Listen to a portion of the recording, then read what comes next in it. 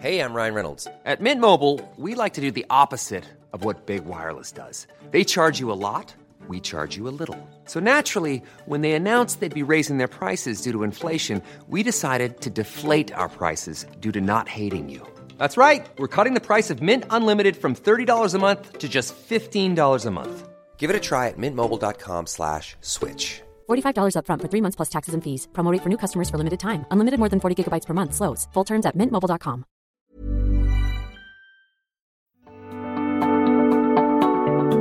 The Technion Israel Institute of Technology is where some of Israel's brightest minds ask the biggest question of all. What if? What if they could take on the world's biggest challenges? What if they could develop life-changing environmental, scientific, health, medical, and technological discoveries that will make a huge impact on Israel and the planet? But they don't just ask the question, they answer it too. They turn those ideas into reality. They make them happen. To see just some of the incredible things they've achieved, get the Technion Booklet of Wonders at ats.org/wonders. We hope it inspires you to give them your support so they can keep doing what they do best. The American Technion Society. World-changing discoveries by Israel's brightest minds, made possible by you.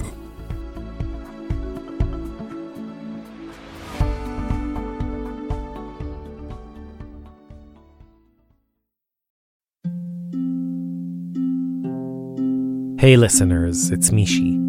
Last week we released our 50th Wartime Diary. This week is Yom HaZikaron and Yom HaAtzmaut. And as a way of marking this milestone and these dates, Yochai Meital and I will have a series of onstage conversations in New York and Cleveland. We'll discuss the process of creating Wartime Diaries, talk about some of the challenges we've encountered, the dilemmas we've had, the insights we've gained. So if you want to hear what covering the evolving story of this war has been like for us, we'd love to see you at one of our events. All the details are on our site, israelstory.org. And meanwhile, wishing us all calm and peaceful days ahead.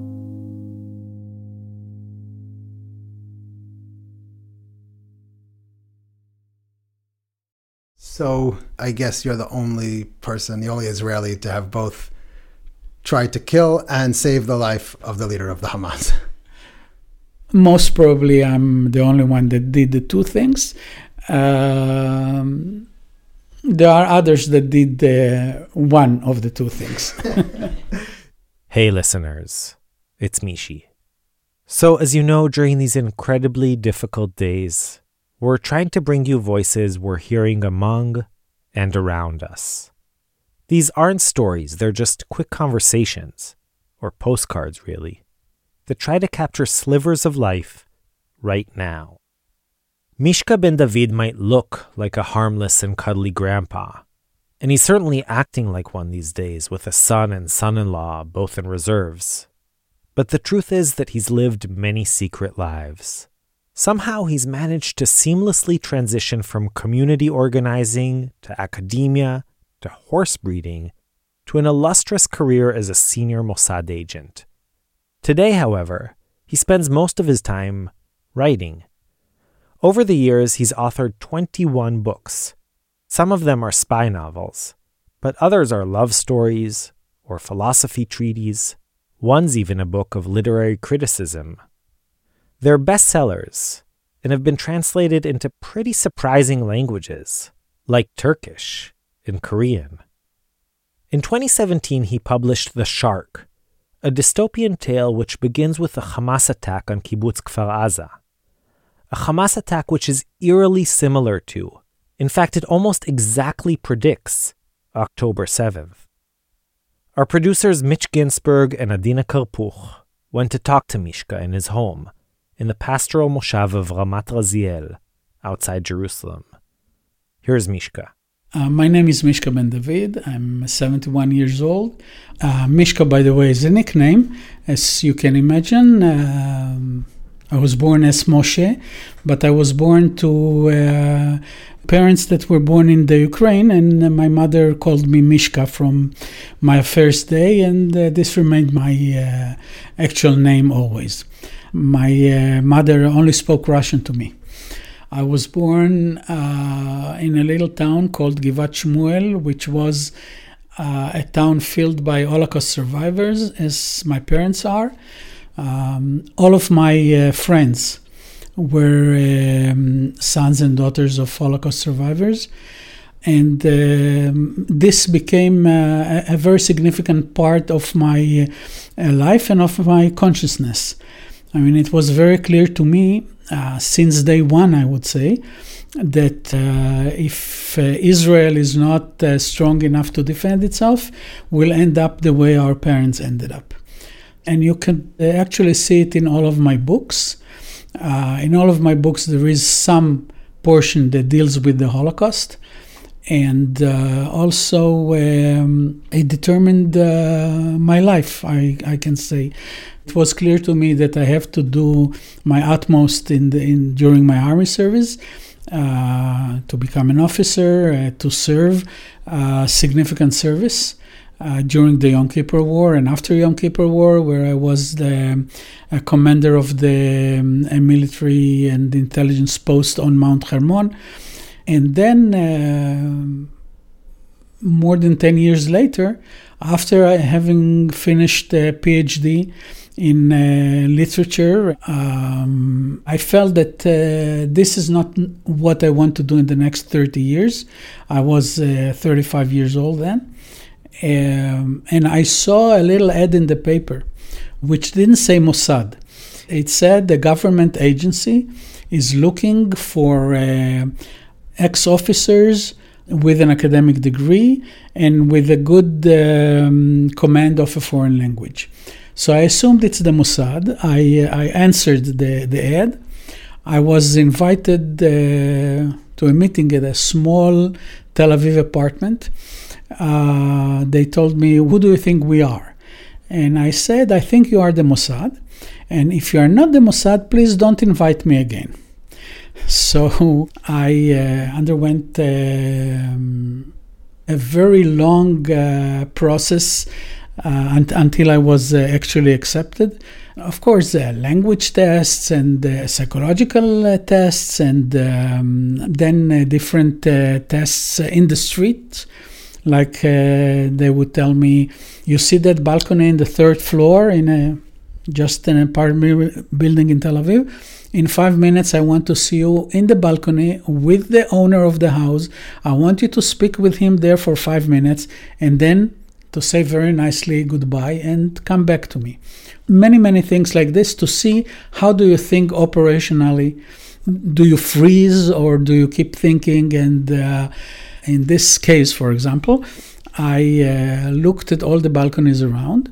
I saw that many of them were renovated. So I went up, I knocked on the door, and I said, I'm a representative of the Council of Beautiful Israel, and we are renovating balconies here. Do you want me to have a look at your balcony?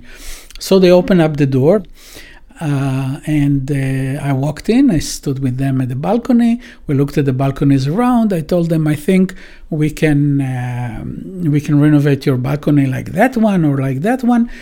And the 5 minutes were over very fast. And I said, well, I'm sorry, but I have to look at other balconies. I'll be back. Thank you very much. So this is just a little example of the things needed from you as a Mossad agent.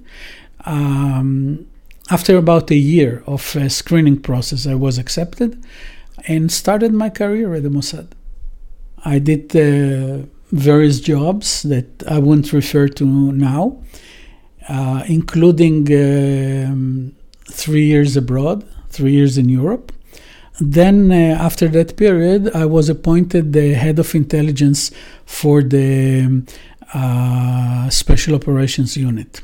At what point do you deal with Hamas? 1997, and there was the suicide bombing led by Hamas in Shuk Machne Yehuda, at the Shuk in Jerusalem, with, I think, about 22 dead and over 100 injured.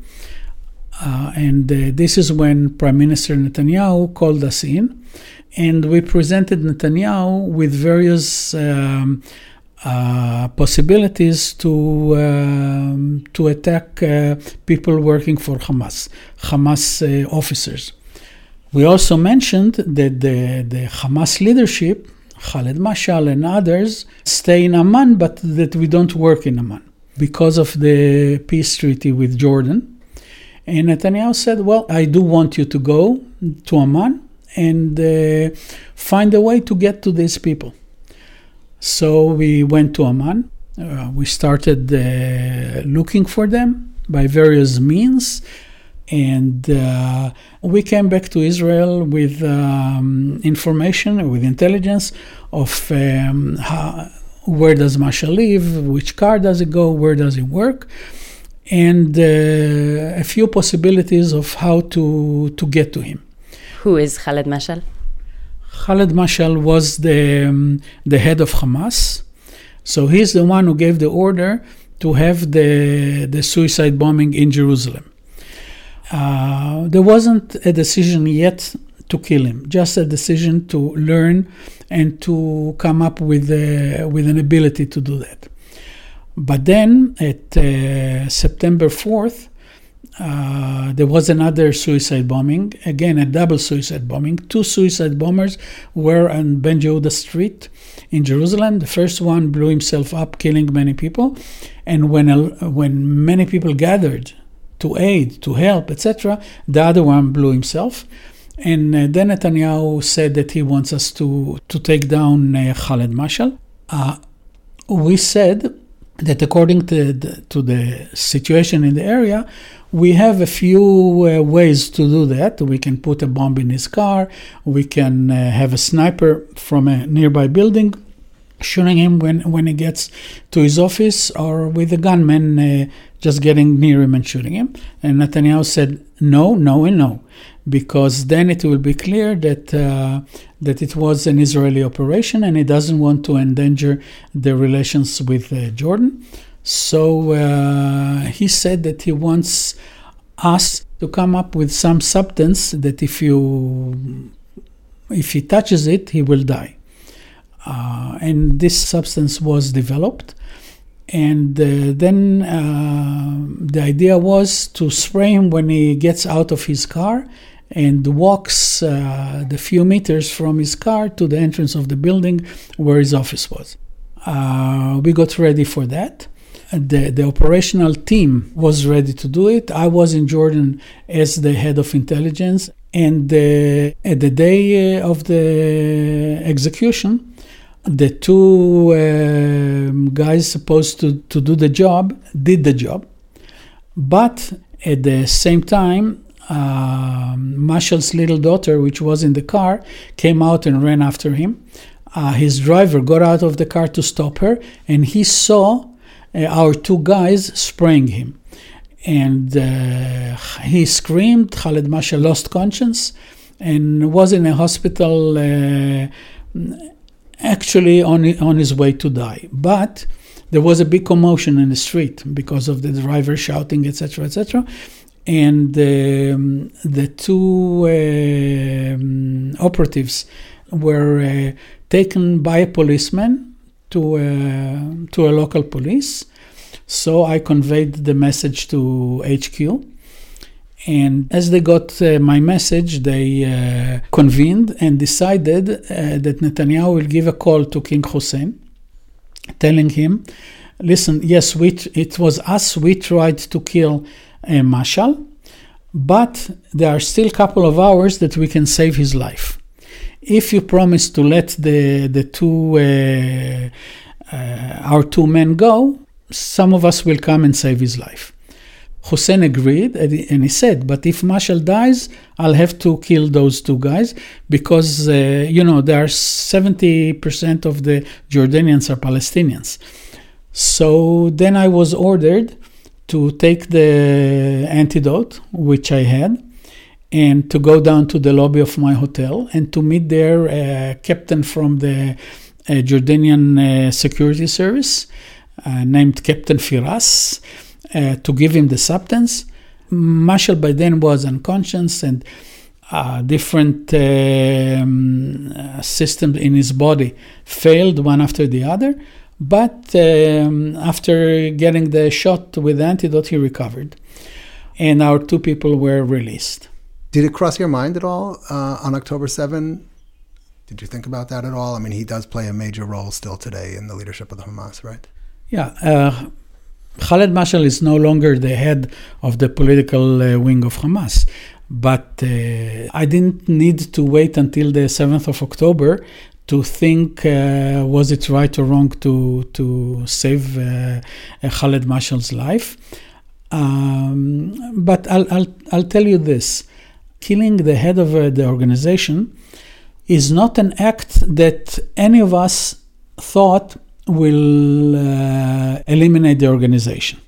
And it will definitely not eliminate its ideology.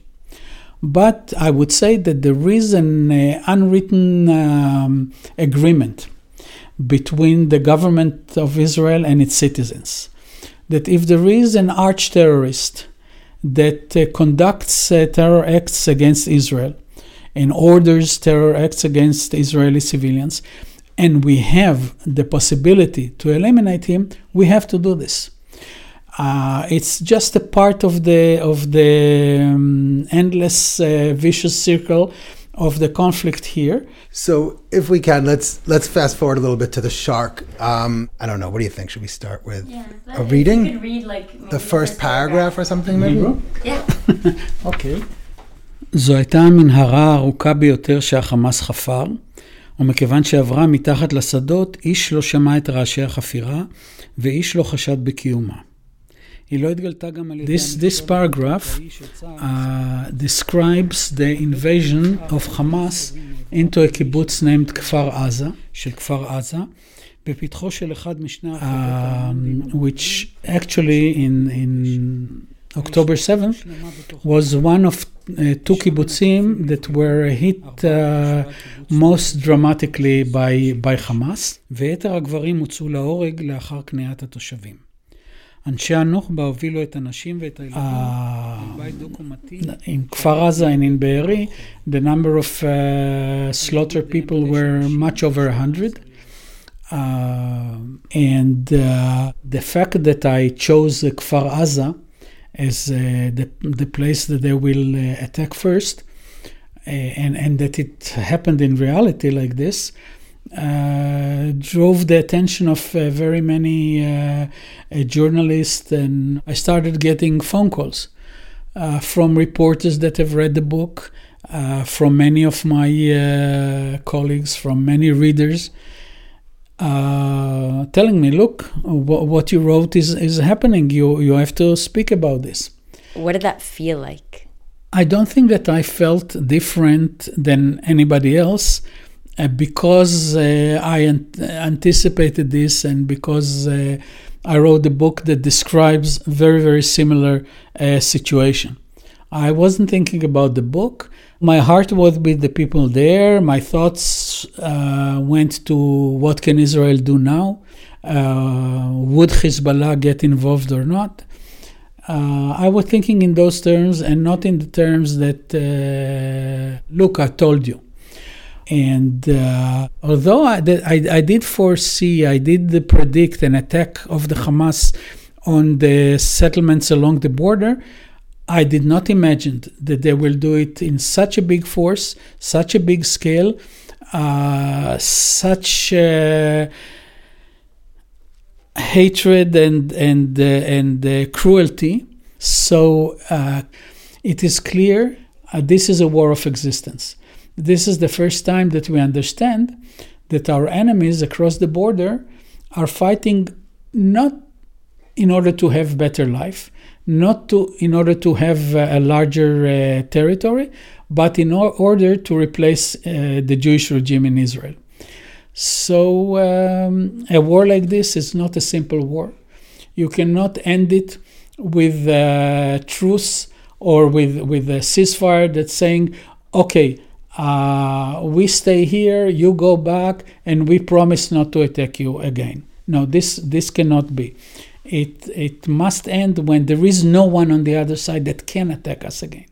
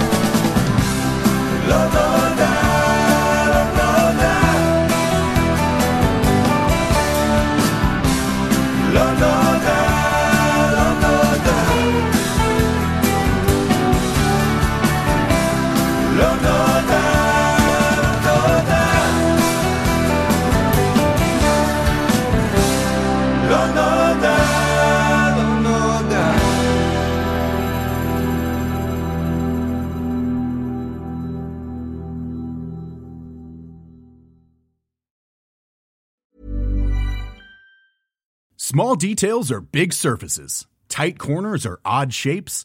Flat, rounded, textured, or tall. Whatever your next project, there's a spray paint pattern that's just right. Because Rust-Oleum's new Custom Spray 5-in-1 gives you control with 5 different spray patterns. So you can tackle nooks, crannies, edges, and curves without worrying about drips, runs, uneven coverage, or anything else. Custom Spray 5-in-1. Only from Rust-Oleum.